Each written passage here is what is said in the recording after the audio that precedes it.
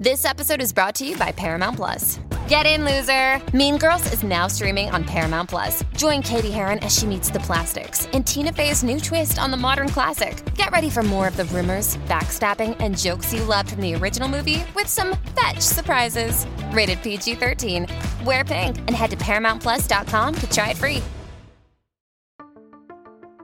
Welcome to Broadway Refocused, a podcast based on the Broadway Refocused project. This project explores Broadway's past with a new lens to understand Broadway's future. In each podcast episode, we will amplify the stories of women, queers, Black, Indigenous, and people of color in musical theater. We will listen, learn, and refocus so we can move forward in a more diverse and inclusive way. Broadway Refocused is hosted and taught by Spencer Williams, a musical theater educator, composer, and playwright. Thank you for listening, and we hope you enjoy this week's episode. We are excited to welcome Tatiana Wexler to Broadway Refocused today. Tatiana is an actor and performing artist from New York City that has performed on and off Broadway and across the country.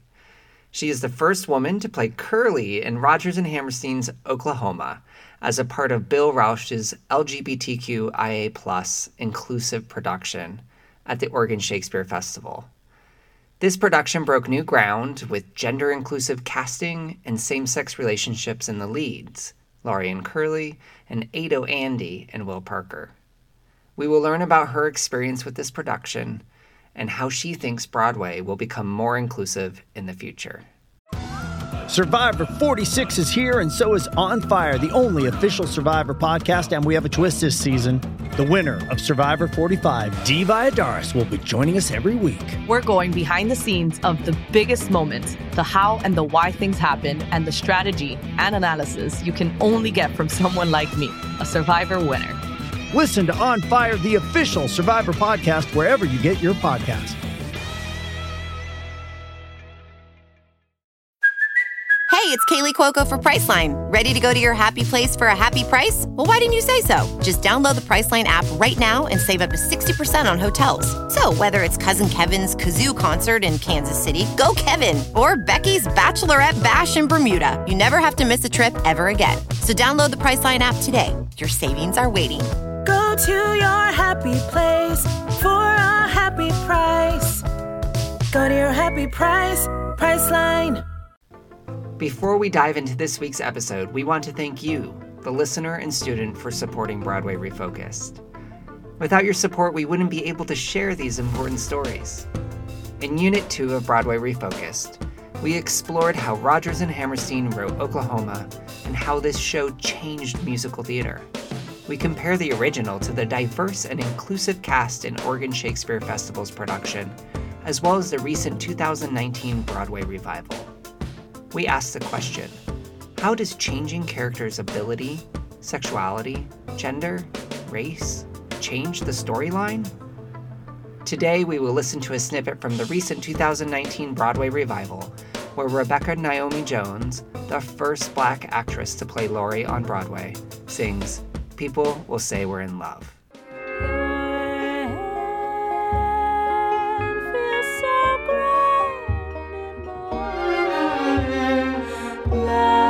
People say we're in love. Starlight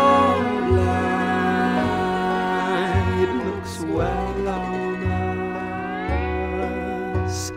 Let the stars beam from above.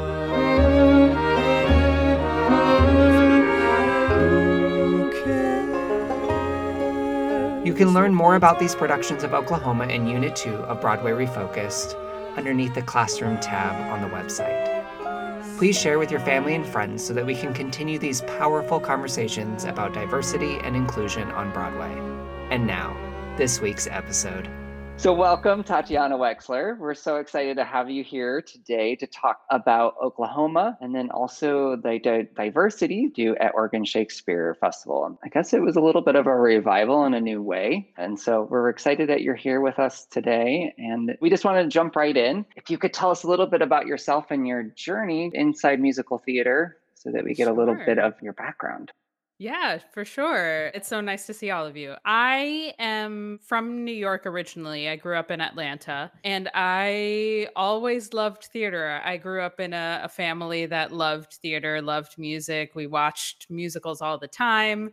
So it was never really a question for me that it was something I wanted to get into. I did the shows in high school. I did shows in the community theaters and the regional theaters. And then I knew I wanted to go to college in New York City.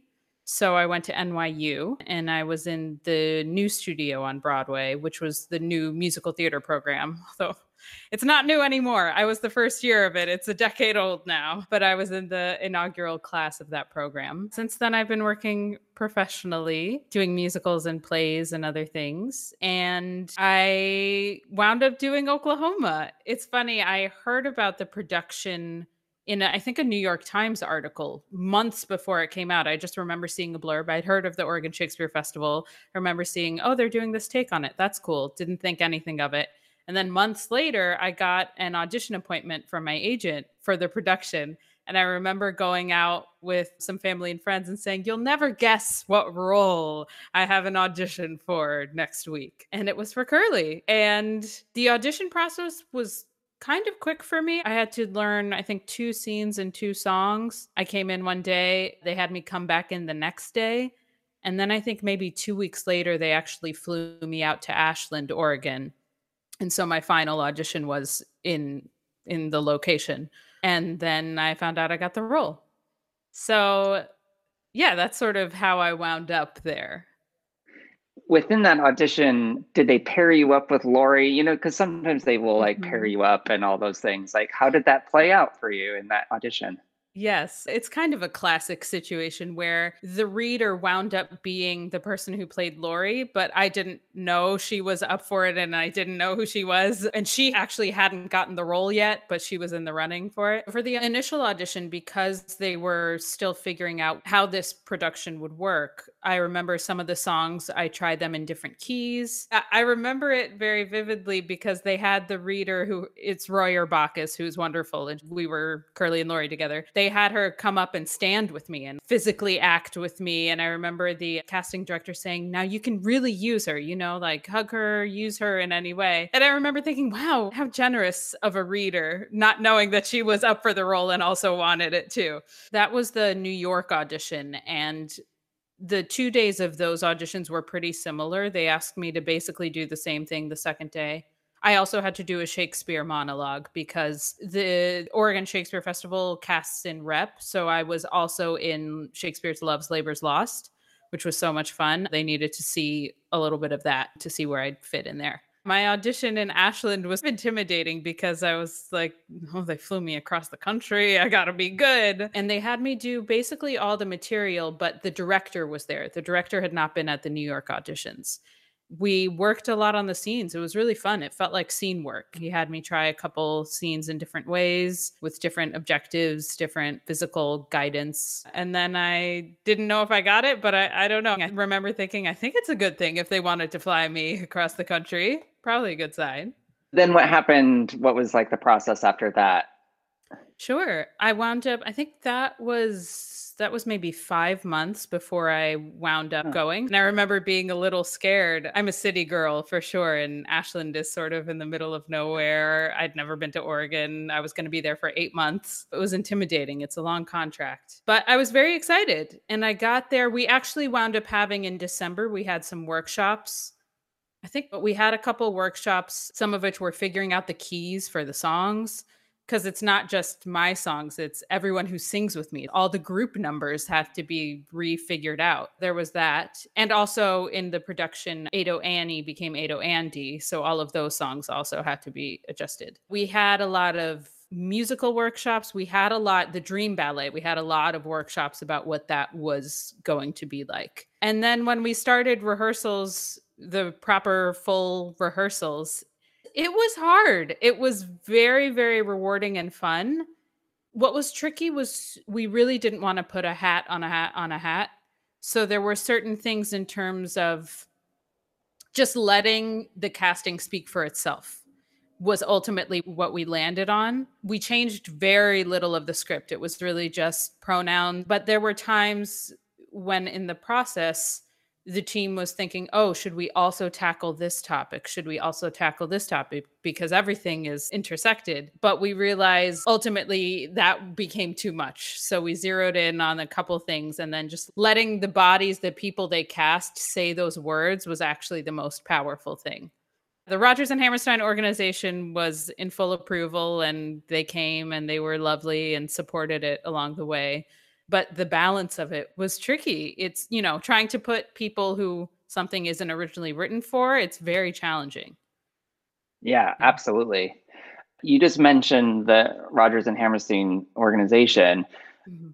How did that, were they part of the rehearsal process, or was it more like, here, Bill, do what you want? Or how did that play out? Because it was such a kind of revolutionary moment for RNH to say yes to this. Totally. So a couple years prior, our director, Bill Rauch, has had a dream to do this for decades. He always wanted to do Oklahoma this way, never thought it would be possible. He wound up having a good working relationship with Ted Chapin, the head of the RNH organization. And one day they were chatting and Bill sort of just said, look, I have this idea. What do you think? And Ted said, well, let me see it, and then I'll let you know. So this was before I was involved. I think this was in 2016. They did a sort of reading presentation of this version of Oklahoma. And Ted flew out to see it. And I remember the story from Bill. He was so nervous the whole time because this was make it or break it. But afterwards, Ted said, let's do it. Okay, great. And he had some thoughts. He had some notes. He was like, oh, okay, so if we're going to do this, we got to do this. They approved, and throughout the process, I believe the scripts were sent to them. So they approved any time any pronoun or word change had to happen. They approved, but I didn't feel their presence in the room. I do remember when they came, we did have a brush up rehearsal, and there was sort of like, oh, the RNH people are coming. But it was very hands off, and they sort of just let us do what we wanted to do, which was wonderful. Yeah, that is wonderful. And pretty unusual for a big licensing company to come in and say, yeah, sure, change things. The whole point is not to change things. So that's really cool. Yeah.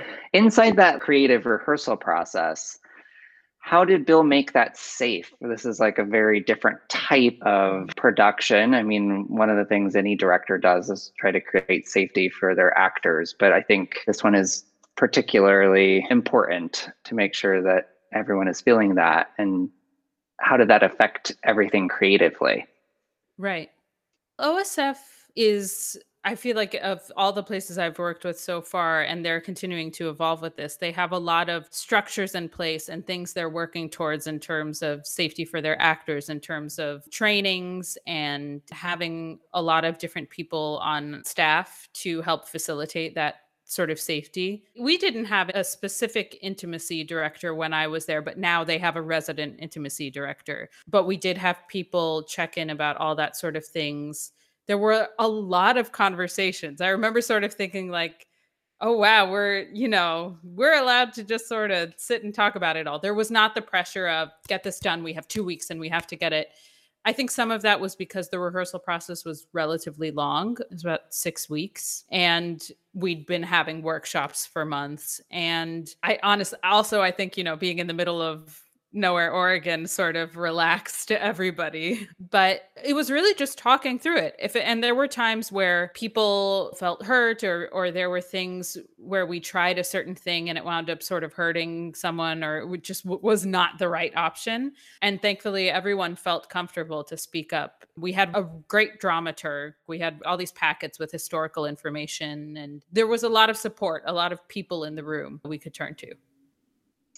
Oh, that's great to hear. Within the first performance, I mean, there's already nerves that comes when you're opening a show or in previews and all of that. But to present something that some people, this is their childhood, this is really interconnected to fond memories of the show or listening to it in different ways. And so what was that first performance? What was that? Yeah, like just to present it from the audience, but also like for you, I mean, you're putting yourself out there pretty vulnerably as an actor inherently, right? That's a very vulnerable thing to do. And then to do such an iconic role as Curly, that vulnerability to me seems like it would have been skyrocketing. So I'm just curious about that first performance. Yes, it was terrifying. It was so scary. It's funny. I tell people I know now, especially folks who've seen the show, I say I was so nervous every single time, and the most nervous I've ever been for anything, every single show. And thankfully, most people are surprised to hear that, which is good. So I guess it didn't show through too much. But the pressure of it particularly was felt because Aunt Eller enters first and is churning butter, but then the next entrance is Curly. And I started the show with "Oh, What a Beautiful Morning." It's so like stripped down. It's just me. It's a solo. It's the start of the show. It's also, I step on stage and the concept of the show starts to be put in place. It's like, oh, okay, a woman is Curly. So immediately there's that pressure of carrying the idea for this production. And I also felt the weight of, this is Bill's dream. It's been his dream for decades. And I have to make sure I'm like, the team, I got to support the team and do well. But I was terrified every single time. I always had a little moment for myself right before at the end of the overture, because I had to be backstage for the whole overture. So I had 5 minutes of just nerves going. But I always tried to center myself and just prepare and just think about the first moment, because that first chunk of the show was really scary for me, because Curly enters and then doesn't leave until after Surrey with the Fringe on Top. And if you know that song well, like, Surrey has so many words in it. That whole section of the show, after I got that, I always was fine and felt great. And the rest of the show was just fun. But I always was so afraid that I would forget a word or forget something in that first chunk. And that is so important to start the show on a good note. There were a couple times when I almost thought, what if I just run out the door instead of stepping on stage? I got really close a couple times, but I made it through every time. That's awesome. What was the audience's reaction to some of the more romantic scenes? Like, people will say we're in love, or in some of those other moments. Oh my gosh. Some of the shows, it felt like a rock concert. It was so cool. Our favorite audiences were the student audiences. Whenever there were a lot of students in there, I remember one show in particular, it was amazing. There's the proposal scene, and most shows, when we finally kissed, there was a huge eruption of applause. But this one, they stopped the show like 4 times in that scene. I got down on my knee and all of a sudden there was loud applause. And then I asked her to marry me, loud applause. We kissed. It was so sweet. And that happened a lot. I would say most shows, the vast majority, there was always an eruption of joy whenever the couples got together, which was really affirming. Yeah, that's really kind of cool to hear. Within that, I'm sure you guys did talkbacks. Mm-hmm. How did that kind of play out when the audience had a chance to sit and talk through some of these things, or their questions, or their I don't know what they might have said? Yeah, we had a wide range of kinds of audiences, from students to older, local, to folks from out of town. Overwhelmingly, and maybe this is just because they were talking to me, so I feel like it filtered out a lot of responses potentially. A lot of folks were really excited about it. I really loved hearing from older folks who said, I've loved the show forever. And there were some folks who said, I'd never thought I would see myself in it. Like, they went their whole lives thinking that. And then also a similar thing from younger folks, students too. So that was the big response, was being able to see myself. And then not even just that, just the joy of it. Most people thought it was just such a fun time. It was a fun production. And yeah, some folks had questions about certain choices or certain things. Every now and then, some people thought I was playing Curly as a man, which was interesting because everyone referred to me as she. But, I played Curly as a pants-wearing woman. and she was primarily an alto. So I guess for some folks, that's what they got from it. There were a lot of interpretations when it came to our dream ballet that were really fascinating, the layers in that people deduced. There was a lot about the change in dynamic of Curly and Judd, because Judd was played by a man. And so that whole poor Judd is dead sequence, and even the end, which is really fascinating, that has such a different energy when Curly is played by me or a woman, so yeah. On that, actually, in the original production, she's choosing between Curly and Judd, right? Yes. Did it play out that Laurie was bisexual, or is that kind of how it played? I think that wasn't something that, I feel like that was a choice for the actor sort of thing, in that for the audience, I think they could have taken it either way. I do think we tried to make Judd seem like a viable option. Now, whether that was because Laurie wanted to or because she felt she had to, that I think aired on the side of the latter, but it made that choice for her a little more weighted. Does she do what she thinks she should do, or what she really wants to? It changed the dynamics for a couple characters, because Gertie was played by a woman and Ali Hakim was a man. So he had relationships with Ado and Dee and Gertie. And Gertie was interested in Curly and Ali. So both of them were interested in, I think that both of those actors decided that their characters were bisexual, but it, again, up to audience interpretation. I mean, I love that for a number of reasons. It's funny because when it's presented, through marketing in different ways, kind of what I was saying, you more of the Laurie Curly relationship and the Ado and Will relationship, but you're missing some of these other beats that come in that actually probably is more representative of people, and even further is more inclusive in the diversity part of this whole concept. Right. That was very important, because early on, there was a while when we weren't sure, okay, is everyone in the town queer? Is this a queer utopia? What's the situation? And we settled on, it is a utopia, but there were also, in the ensemble, everyone was coupled up or had specific tracks. And there were some straight couples in the ensemble. And the idea was, yes, we are setting it in the time period as written, but it's sort of like a utopic version of an accepting town where everyone can be who they want to be. But the threat of the discrimination is there sort of in the presence of Judd. That it's there and it's real.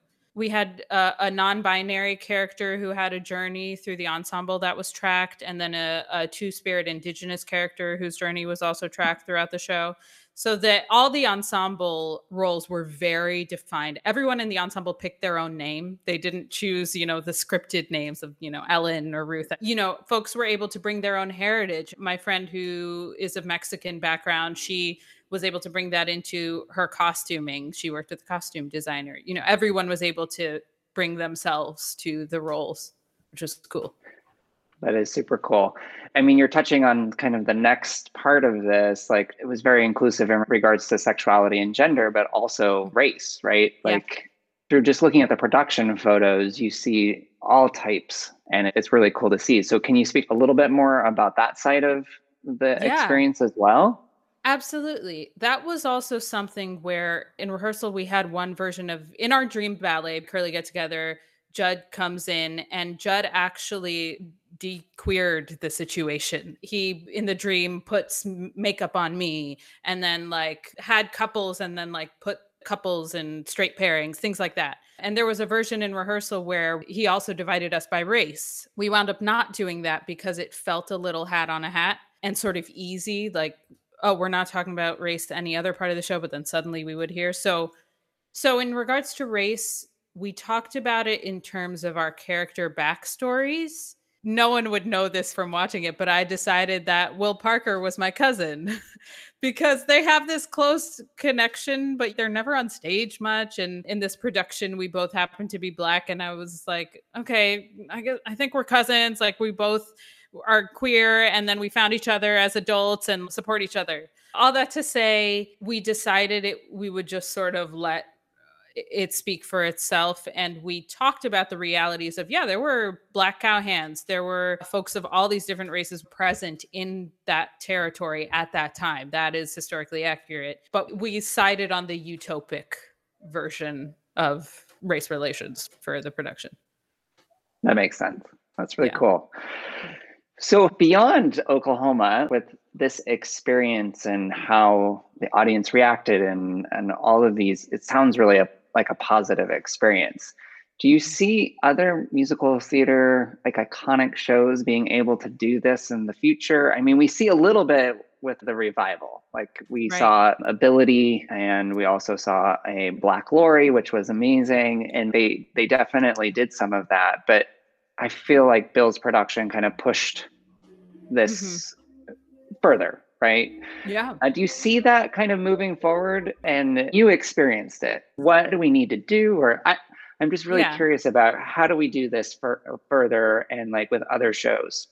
Yes. I do think if anything will be revived, it has to figure out how it will be inclusive. It's tricky because I think there are so many possibilities for this sort of thing. Opening roles up to folks of different genders, race, abilities, and that is very important. It also, there's an interesting sort of taxing weight to it, I will say, too, as the performer, because when you're inhabiting a role that wasn't written for you, you come up against...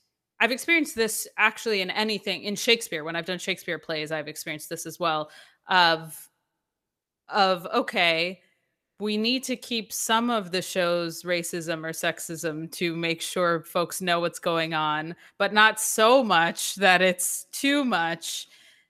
And then when you're the actor rehearsing that, it's sort of like, oh, right, okay, you know, folks like me have been discriminated against forever. And you can internalize that. So my ultimate feeling these days is new work. We don't need revivals. But I do think there is something to letting folks see themselves in older works. So I think with whoever has the rights, working with them, and I think finding ways to make it work, because again, you can't just shove a person who it wasn't written for in and just be like, great, hands off. That I feel like doesn't respect their personhood and their experience. I think there are ways, you know, like fairy tale stories or things like that, where it doesn't matter. You can really do whatever you want. Yeah, it's challenging. I think it must happen and it should happen, but it's hard, but the work should be done. Yeah, absolutely. I would say it's probably very challenging for multiple reasons, but I think that understanding like what it is for the actor and how there is probably a lot of weight that comes with it. Like you mentioned earlier, there is a balance inside of how to navigate that inclusion and diversity and yet still tell the story, but tell it today. So there's a lot of different variables, I think, that has to play into that. For sure. With everything that's paused right now, right? Mm-hmm. And you mentioned new stories being presented. How do we support or find these new works? Yeah, there's so much happening virtually. And actually, I feel like lately I've been a little overwhelmed. You know, I have so many friends doing readings and things, and it's just, I can't keep track. But I would say right now, there are a lot of readings and things. So I'm seeing a lot of really exciting new plays being done, you know, Zoom or online. I think checking those out is great. I think making your own work, whether you're still in school or not, that's actually what I've found I've been doing most. I've only recently, there have been a couple auditions starting to trickle in, but I've been trying not to rely on any of that. A lot of my friends have worked on their own creative projects. I started writing more music and learning about recording in these past couple months. And I have friends who started production companies or who wrote plays, wrote pilots. Yeah, just expanding on our other skills and our networks, whether it's your class members or folks you've worked with. Right now, you can sort of be in touch with anyone because everyone's available online, but also take care of yourselves and don't be available online all the time, because that's important too.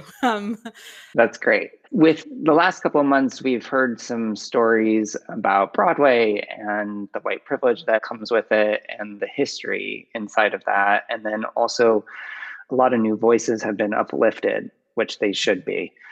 how do we continue that conversation moving forward? And what do we need to do? What could we do to help support and lift those stories and actors and people in the business? Right. There's a part of me that sometimes is nervous about, okay, when things can open up again, will it just go back to where we were? Will we lose all these conversations we've been having? I'm hopeful that we won't. I'm hopeful that this will stick. I think for one, what you're doing now is so cool. You're studying the art form, studying shows, but making sure you're doing it in a full inclusive approach. So when you study Hello Dolly, you can also study the all black production. Everyone who is saying, "Hey, I'm here now, listen to my voice," has always been here. So you can always, trace them through history when you're in a studying mode.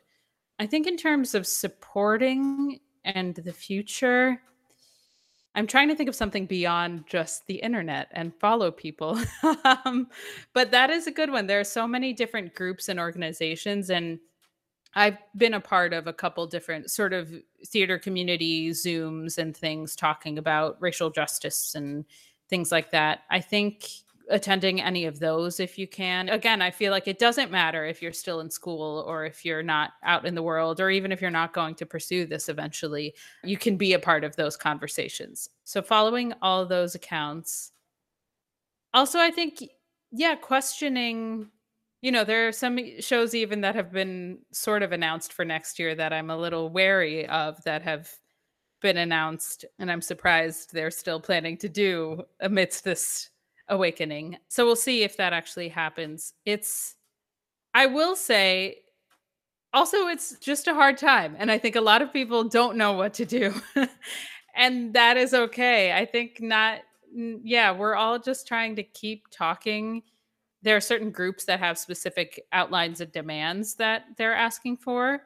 I think maybe seeing in your own life where you can bring that in and be thinking about those things, whether it's in theater or not.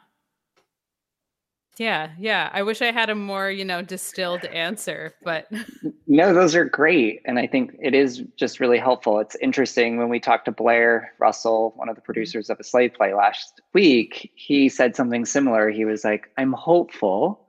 And yet there's so many shows that are like already in the pipeline that are kind of just moving the same thing forward. So It might take a whole season to kind of see some of this change. Exactly. And it's going to be a shorter season next year. So maybe it's the short version. Right. Exactly. But yeah, there is a lot of shows that are still kind of in that pipeline, and producers have spent a lot of money. So, It's tracking that money too. I have 10 kind of quick questions for you that we're going to go through. What was the first musical you ever saw? I don't remember the very first one. The first Broadway show, which may have been the first big one I saw, was Kiss Me Kate. There was a revival. I think I saw it in 2000 or 2001. And I remember loving it. It was so fun. And I've actually wound up working with a number of the people I saw in that show, which is like very cool, full circle sort of moment. Awesome. Favorite musical of all time? Oh my gosh, I am so bad at favorites. I feel like I have to say Into the Woods because that one was so important for me. I don't know if it still is, but as a kid, that was one of my sort of gateway shows. Got it. Yeah. A musical guilty pleasure? Ooh. I think I will go with the Cinderella, Rodgers and Hammerstein Cinderella, starring Brandy and Whitney Houston. Yeah. I don't feel guilty about it because I think it's amazing, but I sort of feel like my love for it feels guilty because I love it so much. Oh, I love that. Yeah. What high school shows were you in? Oh gosh. Okay. I was in the play Arsenic and Old Lace. I played Elaine, the fiance. I was in Seussical the musical. I was a bird girl. I did A Funny Thing Happen on the Way to the Forum. Oh, very cool. I did too. Oh, very cool. In the interesting sort of casting that I feel like was preparing for my future, I was Marcus Lycus, but I played it. No way. Oh my gosh. That's so cool. I played it as a woman, though. I was just a woman named Marcus when we didn't talk about it. Better choice than when I did it. So I'm going to go ahead and give that one to you. Yes. Thank you. Anything else? I Love You. You're Perfect Now. Change. And Into the Woods. I was Baker's wife senior year. Yeah. Great. Next question. Your dream role. Ooh, okay. I do think the older I get, the more I believe in a new role. I love working on, I do a lot of workshops and readings and work on new material, plays, musicals, and that has been really fulfilling. But a lot of the Sondheim stuff, I got to do a lot of cool roles in college that I would love to do again. Into the Woods, Baker's Wife, Witch. I was Joanne. I was a 20-year-old Joanne in Company. I did Sarah in Ragtime, Passing Strange. Oh, I'd love to do that again. Yeah. Cool. Yeah. Oh, awesome. Favorite cast album? I feel like Hamilton. I feel like when it came out, that was all I was listening to. And I saw the show before the album came out. So when the album came out, I was replaying the show in my head. And so, yeah, there were solid weeks there where that was all I listened to. Very cool. A favorite theater company you've loved working for? I will say I've worked with a couple companies that really make it feel like home. OSF, Oregon Shakespeare Festival, is amazing. I met some of the best people because I was there for so long. It really feels like a family. The acting company, I've worked with them a couple times. I've done plays with them. I just did a virtual concert for them. They've really been super supportive of me. And the National Yiddish Theater Volksbühne, which is where I got my equity card doing a Yiddish operetta. And actually, I have a concert for them coming up soon. So working with companies multiple times I love it. I love it. That's awesome. And also that you got your equity card there. That's so cool. Yeah, it was wild. I was thrown into a show last minute. It was wild. TV show that you're binging? I'm watching Lovecraft Country right now. That's on HBO. It's like a sci-fi scary show. I just watched I May Destroy You, which is kind of heavy, but I thought it was beautiful. I watch a lot of TV. I watch a lot of television, but it's great. There's so much good television. Yeah, those are the big ones. The Cool. recent ones. And then finally, a quick snapshot or a moment you miss about live theater.